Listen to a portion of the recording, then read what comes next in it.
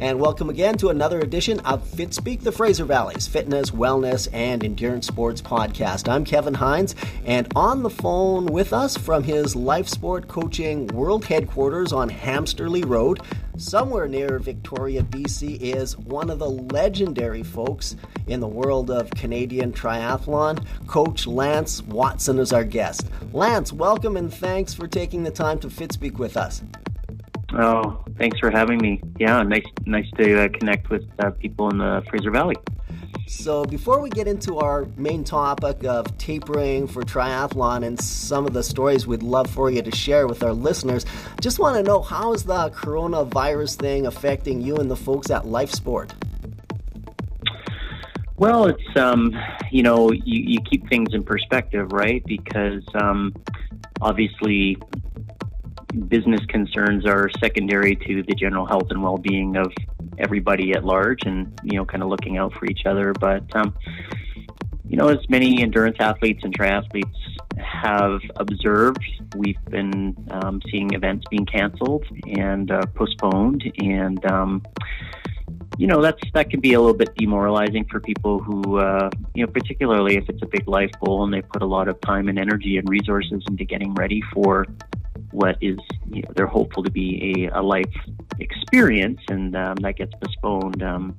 That can be, it can be a little bit of a letdown, and then, becomes our challenge as a coaching group to keep them engaged and remind them that it's training is about health and fitness as well, and it's about maintaining a string and a connection to a higher level of fitness, more than just getting out for a jog, but actually staying within striking distance of being ready to race in a short period of time, because this will pass, and events will be put back on the calendar, and we're all athletes at heart, and we all want to be ready to go.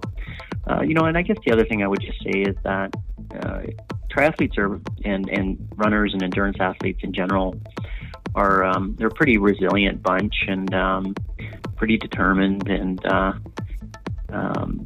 we found that the coaching business and the event business has been, I wouldn't say 100% recession proof, but fairly resilient through economic downturns in the past, coupling Corona with the recent stock market calamity. No kidding. Yes. People still keep taking care of their health and well-being. So, it's our job to sort of shift focus and find other reasons to train, and maybe create little challenges for them along the way, so that they have markers to know that they're still taking good care of themselves, and reminding them that they're still triathletes and runners and cyclists, and events will be back on the calendar within the not too distant future.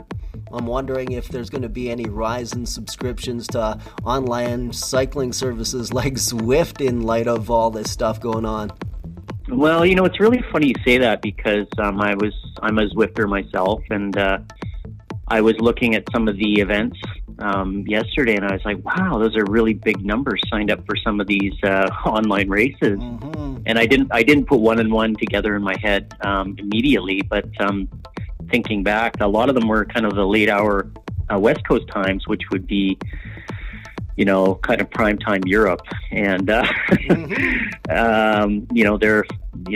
areas of Europe that are kind of a step ahead of us as far as Corona alarm bells. So yeah, to your point, for sure, I think it's going to be a staple. Another little side story, when I was down in Tampa last week, before the travel ban, I was at the world headquarters of Ironman, and I was talking to the general manager of Ironman China, an American fellow who basically couldn't go back to China because he'd made his way to the States and he couldn't go back to China. One-way trip. But he was talking about a lot of his friends and colleagues and staff who were house quarantined there. And they had created a big kind of social network amongst themselves, trying to come up with creative ways to stay active and fit at home, because not everybody has a big home gym set up, right? Yeah. So yes, the role of the coach is it's not just getting athletes ready for a race. It's a little bit more holistic than that. And in this case, it's helping them find solutions to maintain both physical and mental health through the pandemic. Right, making do and offering creative and helpful solutions for your athletes. Yes. So you've had the opportunity in your 2 or 3 decades now as a coach to work with some of the best athletes in our sport, from Olympic gold medalists to Ironman champions. So for the athlete to deliver the goods come race day, they've had to do this thing called the taper. So for our listeners, could you just, briefly explain, in your opinion, what a taper is all about? Well, sure. In general terms, taper is basically making sure that you absorb all the training and rest for your key race so that you're able to actually show off your hard work on the race course. The common mistake is athletes who train too hard, too late into their event because they're afraid of losing fitness, and they end up leaving their race and training maybe a week or 2 weeks out from their key event. So, physically that's what taper is. And then taper is also, it's a mental process as well. A lot of times, as you're reducing training volume and you're getting closer to the race, it creates a little bit more time and opportunity to basically go through a process of getting yourself mentally ready to race. Mm-hmm. And we're going to get into, because you do have a background in sports psychology as well, into that in just a little bit here. Going back now, I guess, quite a few years, back in September of 2000 in Australia, you, a certain guy from Kingston, Ontario, and I think it was Barry Shepley, you kind of shocked the triathlon world with that gold medal for the very first triathlon at the Olympics. Can you tell us what you guys were doing in those final 2 weeks to set the stage for such an incredible, perhaps unexpected performance? Well, sure, yes. First of all, I was Simon's coach for the year going into that, and Simon went from probably ranked about 60th in the world to qualifying for the Olympics, and then really started to come on through the summer. In my group in Victoria, we felt like he had a shot at a medal because he had performed in some World Cups leading up to the event. But I think to the world in general, outside looking in, a lot of people hadn't kind of put him on their radar screen. They might have had him as a dark horse or something like that. But I thought him as one of the guys, but not a medal contender, and certainly not a gold medal favorite. There was that other side who everybody was kind of focused on. I'm sorry, I missed that question. Pardon me? I was just saying that there was that other Simon that most of the Well, there was Simon Lessing. Peter Robertson was a big name going into that. The Australian Miles Stewart. There were a number of stars in the sport at that time. Hamish Carter was a big name back then as well too. And so the focal point was on them. And so when I think about the lead into that Olympics and what went well, and taper wise.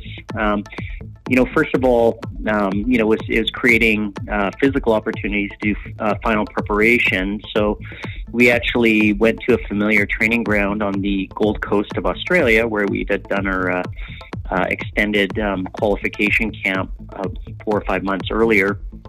So we knew all the venues.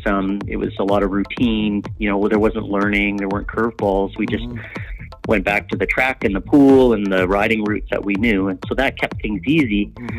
It was close to Sydney, but it was still an hour flight away. So we were kind of insulated from a lot of the hype going into it. And of course, the triathlon was on the opening weekend. So it allowed us to sort of be in a bubble and approach the race just like any other race. And there's learning there too for all athletes, because a lot of times when it, whether you're an age grouper and it's your big Ironman, or you've qualified for ITU Worlds, or it's just the thing that, you've been dreaming about, it's easy to sort of blow it out of proportion a little bit, or put undue pressure on yourself because you're so, nervous and anxious and excited to have your best performance on race day. And the best thing that you can do getting ready for your race is to create a sort of a training and taper routine into other races that you can just replicate, that works, and then get yourself in a headspace that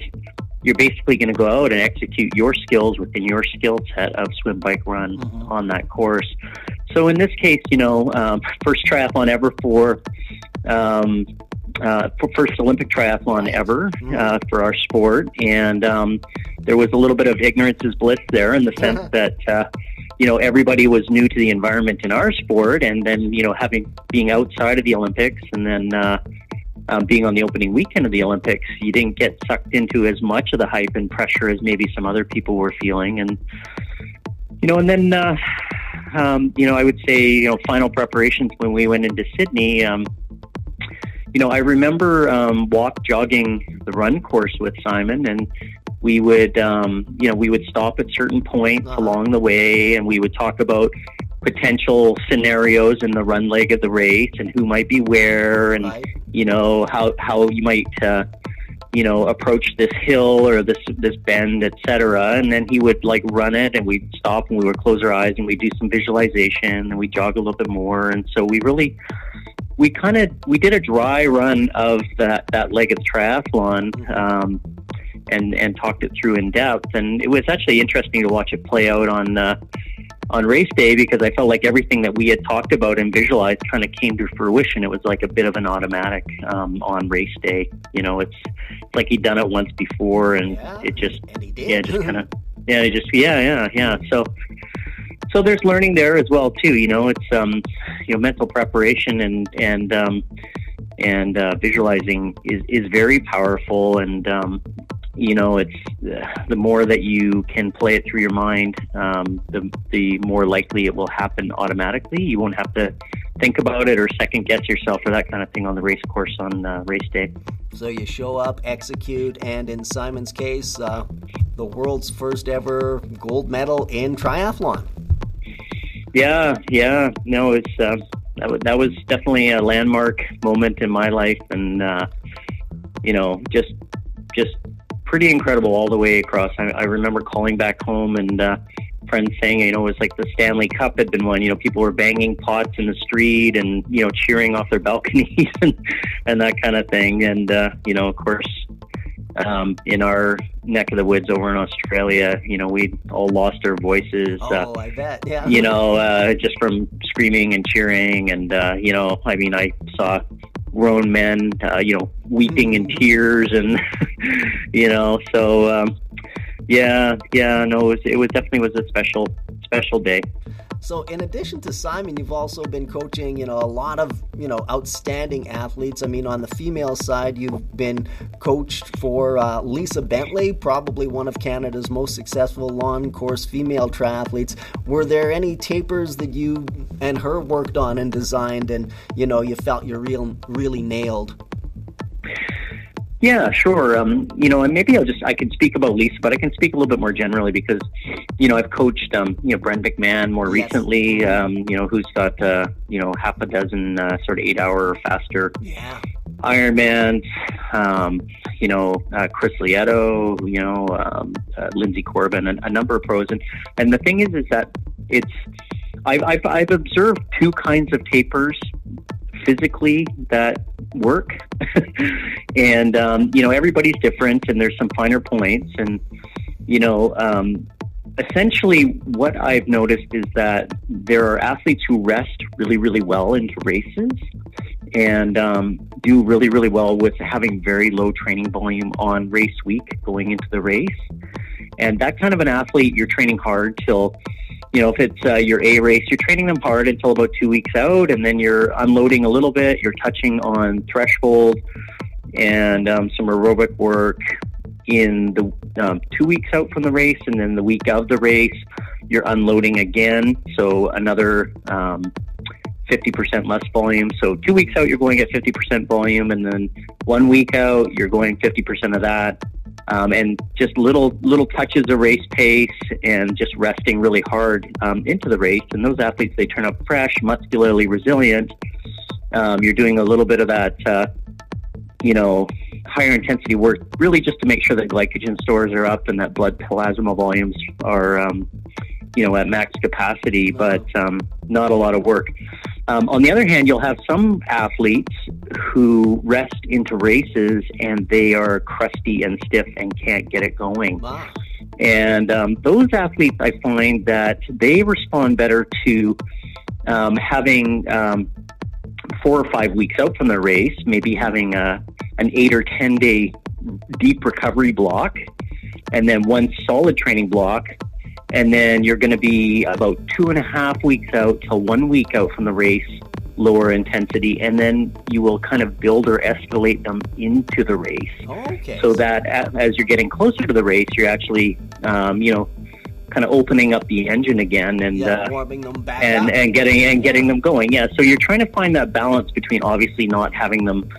You're not going to have them go out and race on Thursday before their Sunday race. Yes. But, you might be having them doing sort of half practices to 3/4 practices, midweek before their race. So they're still finishing underdone, and they're underdoing it on pacing a little bit too. So you're not trying to build fitness, you're trying to maintain fitness.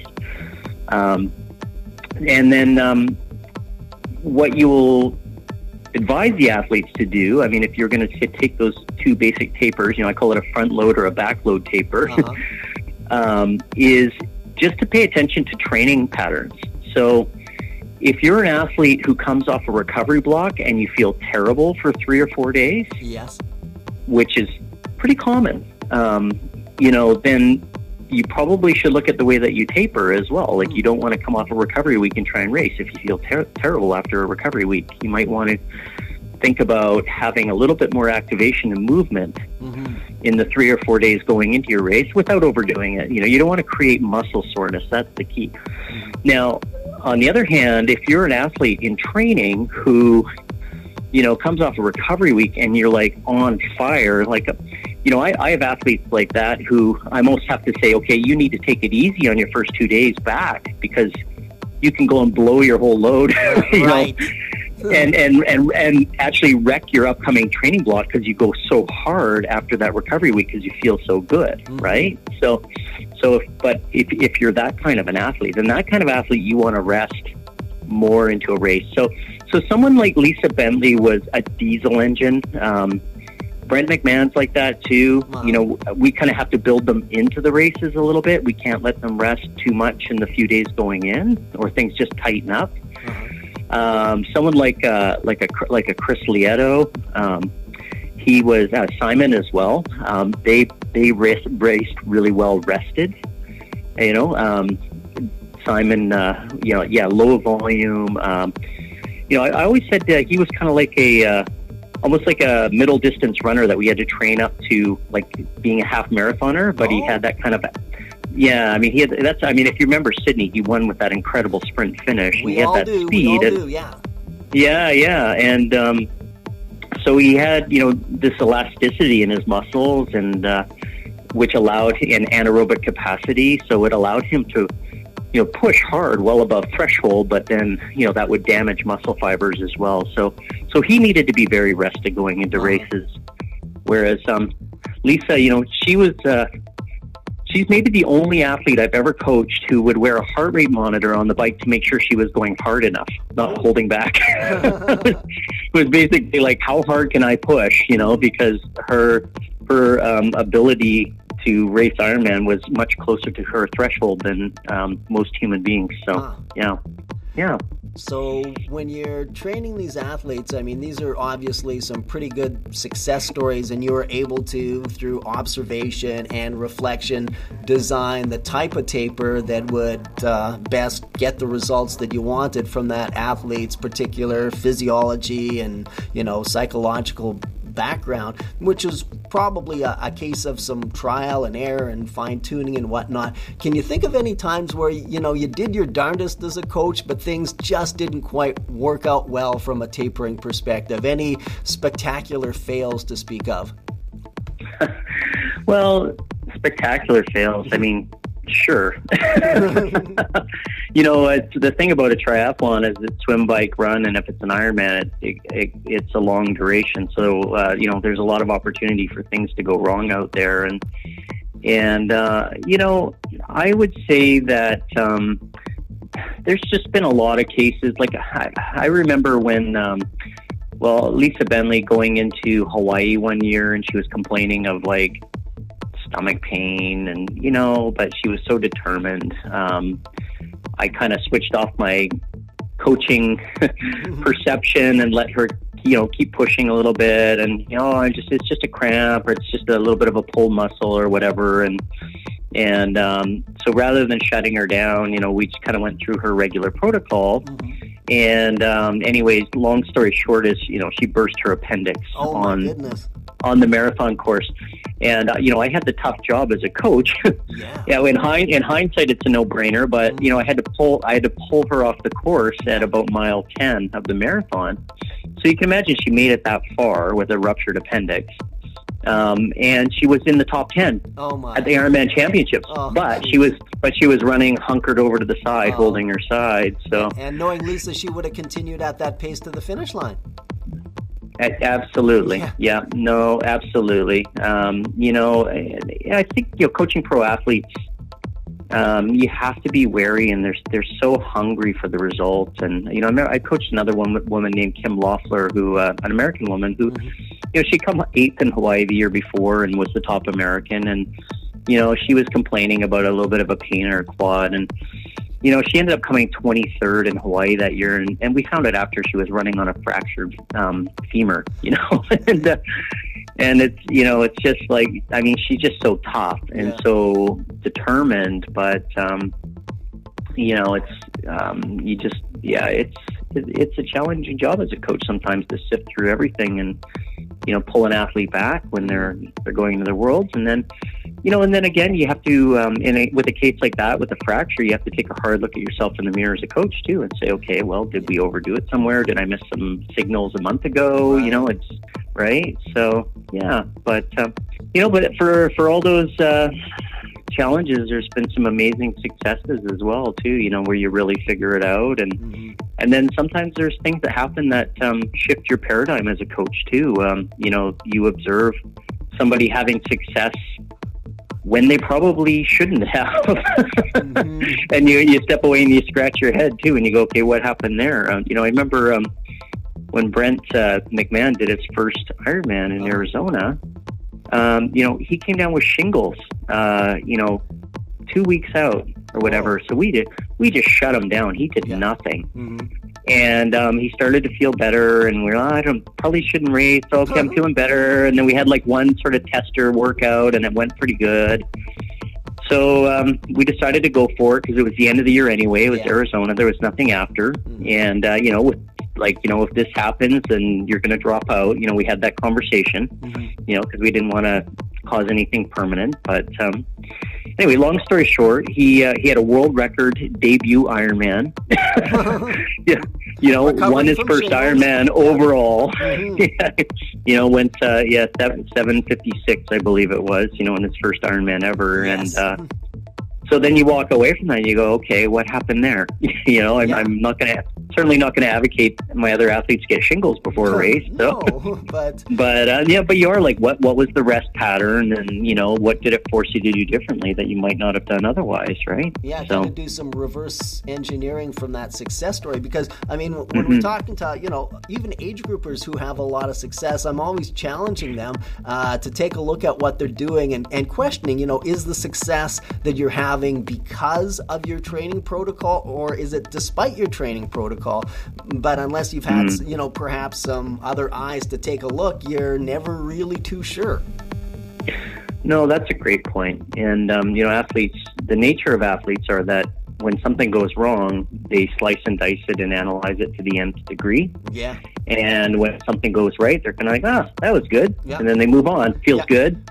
But it's actually, when you have success, that's where your greatest learning is, because that's what you want to be able to replicate and own. So, whether that's physical or mental. So yeah, to your point, when things go well, what happened? Yes. Benefit from that wisdom that hopefully was imparted on you, leading up to the race and in the heat of the battle as well. Now, we've been talking a lot about the fast people, the Olympians and Lisa Bentley and Chris Lieto, but for the folks who you're coaching, age groupers, just the average age groupers, I mean, that's kind of a different situation. They've got time constraints, they've got family, they've got jobs. Now, from a coaching perspective, how would, or maybe this is a silly question, would be a taper, designing it from your perspective, be different for a pro as opposed to a average age grouper? Well, yes and no. It's all relative. Pros in general do more training volume. So, when you're reducing training volume for a pro, it's still going to be relatively quite a bit more than an amateur would do. It also comes down to what does that amateur hope to accomplish out there? Because when we're talking about amateurs, we could be talking about competitive age groupers. We could be talking about, middle of the packers trying to score personal bests, or we could talk about, newbies who are, their only goal is to make it to the finish line. Get to that right? finish line, yeah. And then, and they're all valid goals. They're all big goals to those people. And, so for your newbie who wants to make it to the finish line, like, you just have to make sure that they are absolutely as fresh as they can be, and that everything is organized really, really well. Yeah. And they know exactly what they're going to do, logistically to get themselves through that course, because almost anybody can get through an Ironman, if they're relatively fit and able-bodied, if they have a good strategy. But, if they don't want to start that race with any kind of fatigue whatsoever, they need to be fresh. So typically, for that kind of an athlete, the recovery period for me would be a 3-week taper rather than a 2-week taper. But it doesn't mean 3 weeks of doing nothing. Right. It would be, gradually reducing over that last 3-week period. And there would be more complete days off for those athletes versus, the more experienced athlete. When you get into a higher performing athlete, a lot of times they'll actually recover better by going and doing an easy 2-kilometer swim than doing nothing. That's they keep blood moving and nutrients circulating through their muscles and et cetera, right? So in fact, I've had athletes, pro athletes, have what we call taper injuries, where they're so tragic. I know, where you're completely healthy, and then the body just tightens up through taper, and suddenly there's a tight calf or an Achilles or something like that as well too. So you do want to make sure that people are keeping their joints mobilized, even if they're not training, through stretching or yoga or whatever, massage, that kind of thing, and then you're gauging their taper volume relative to their experience level, the amount they've trained and their goals. I mean, you may have an athlete who's coming into an Ironman and they're pretty underdone for the Ironman. They've done enough to get through it, right? But they haven't done enough to really, go after the course. And the worst thing you can do is try and cram in a couple of long rides right at the end, Just like studying for a final exam the night before. I mean, why not get a good night's sleep and play the cards you got? Right. No, exactly. Like they'll have a better chance of having success if they're fresh, rather than if they're trying to just cram that extra long ride in. That'll just cause more fatigue and muscle damage. Then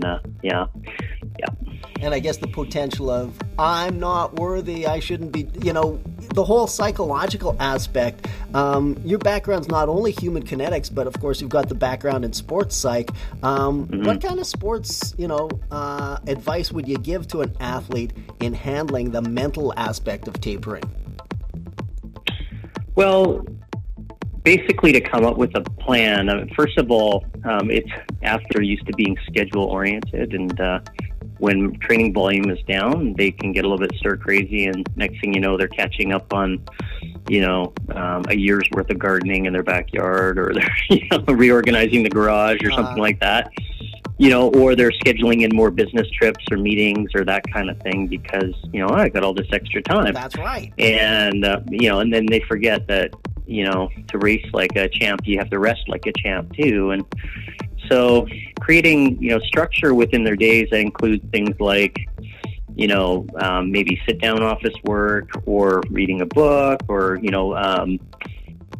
allowing yourself to, watch a movie or some Netflix or that kind of a thing within your day, but kind of having a little bit of a schedule. And then, and then when they do go into their taper sessions, to be focused on moving well and reinforcing mechanics, biomechanics, and that kind of thing. But not, I would say this, not to be looking for the magic or looking for the confidence, because a lot of times, physically when you're tapering, what happens is that, your muscles are topped up with glycogen fuel, right? Yeah. Because you haven't been exhausting your stores, and glycogen absorbs water. And so quite often athletes feel a little bit sluggish when they're tapering, or, and they start to play little mind games with themselves, like, oh, am I fit? Am I ready? Or that kind of thing. So I try and prep them for that. And then I also remind them to, take some time to go back through their training build too, and pick out some of their best workouts to reflect upon and think about how they felt as they moved through them. And then to create a little bit of a mental preparation schedule for themselves as well too. So particularly if it's an Ironman, and which is almost always someone's A race. Yeah. Unless they're a professional and they're doing more than one, but for most people it's their A race.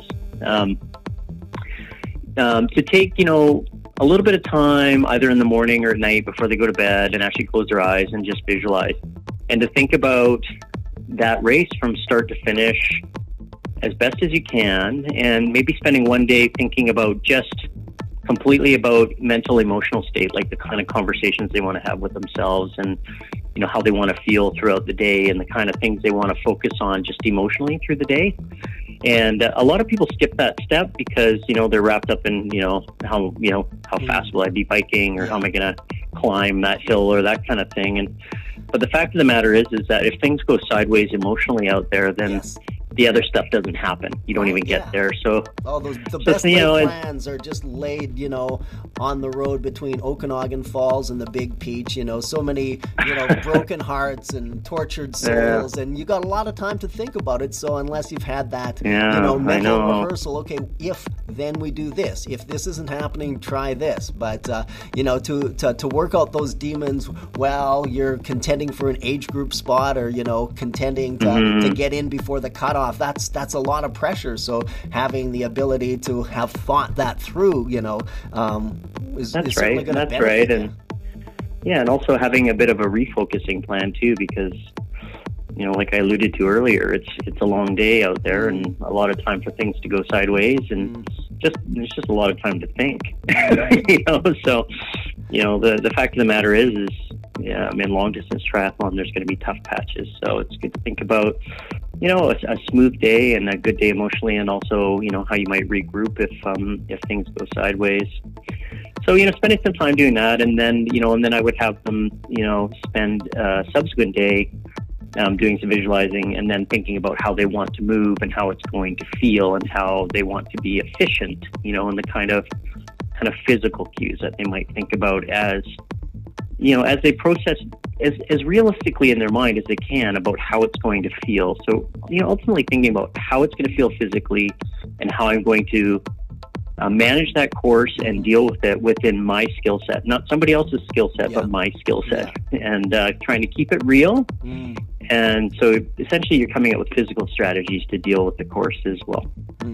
So just trying to be structured with that, and get themselves as mentally prepared as they can, along with, going through their taper protocol and staying off their legs and not doing too much during race week. Yeah, don't try and compensate for, not being a great wife or husband or parent or daughter or employee in the, the week and a half before an Ironman. I mean, no, yeah, for sure. A lot of times the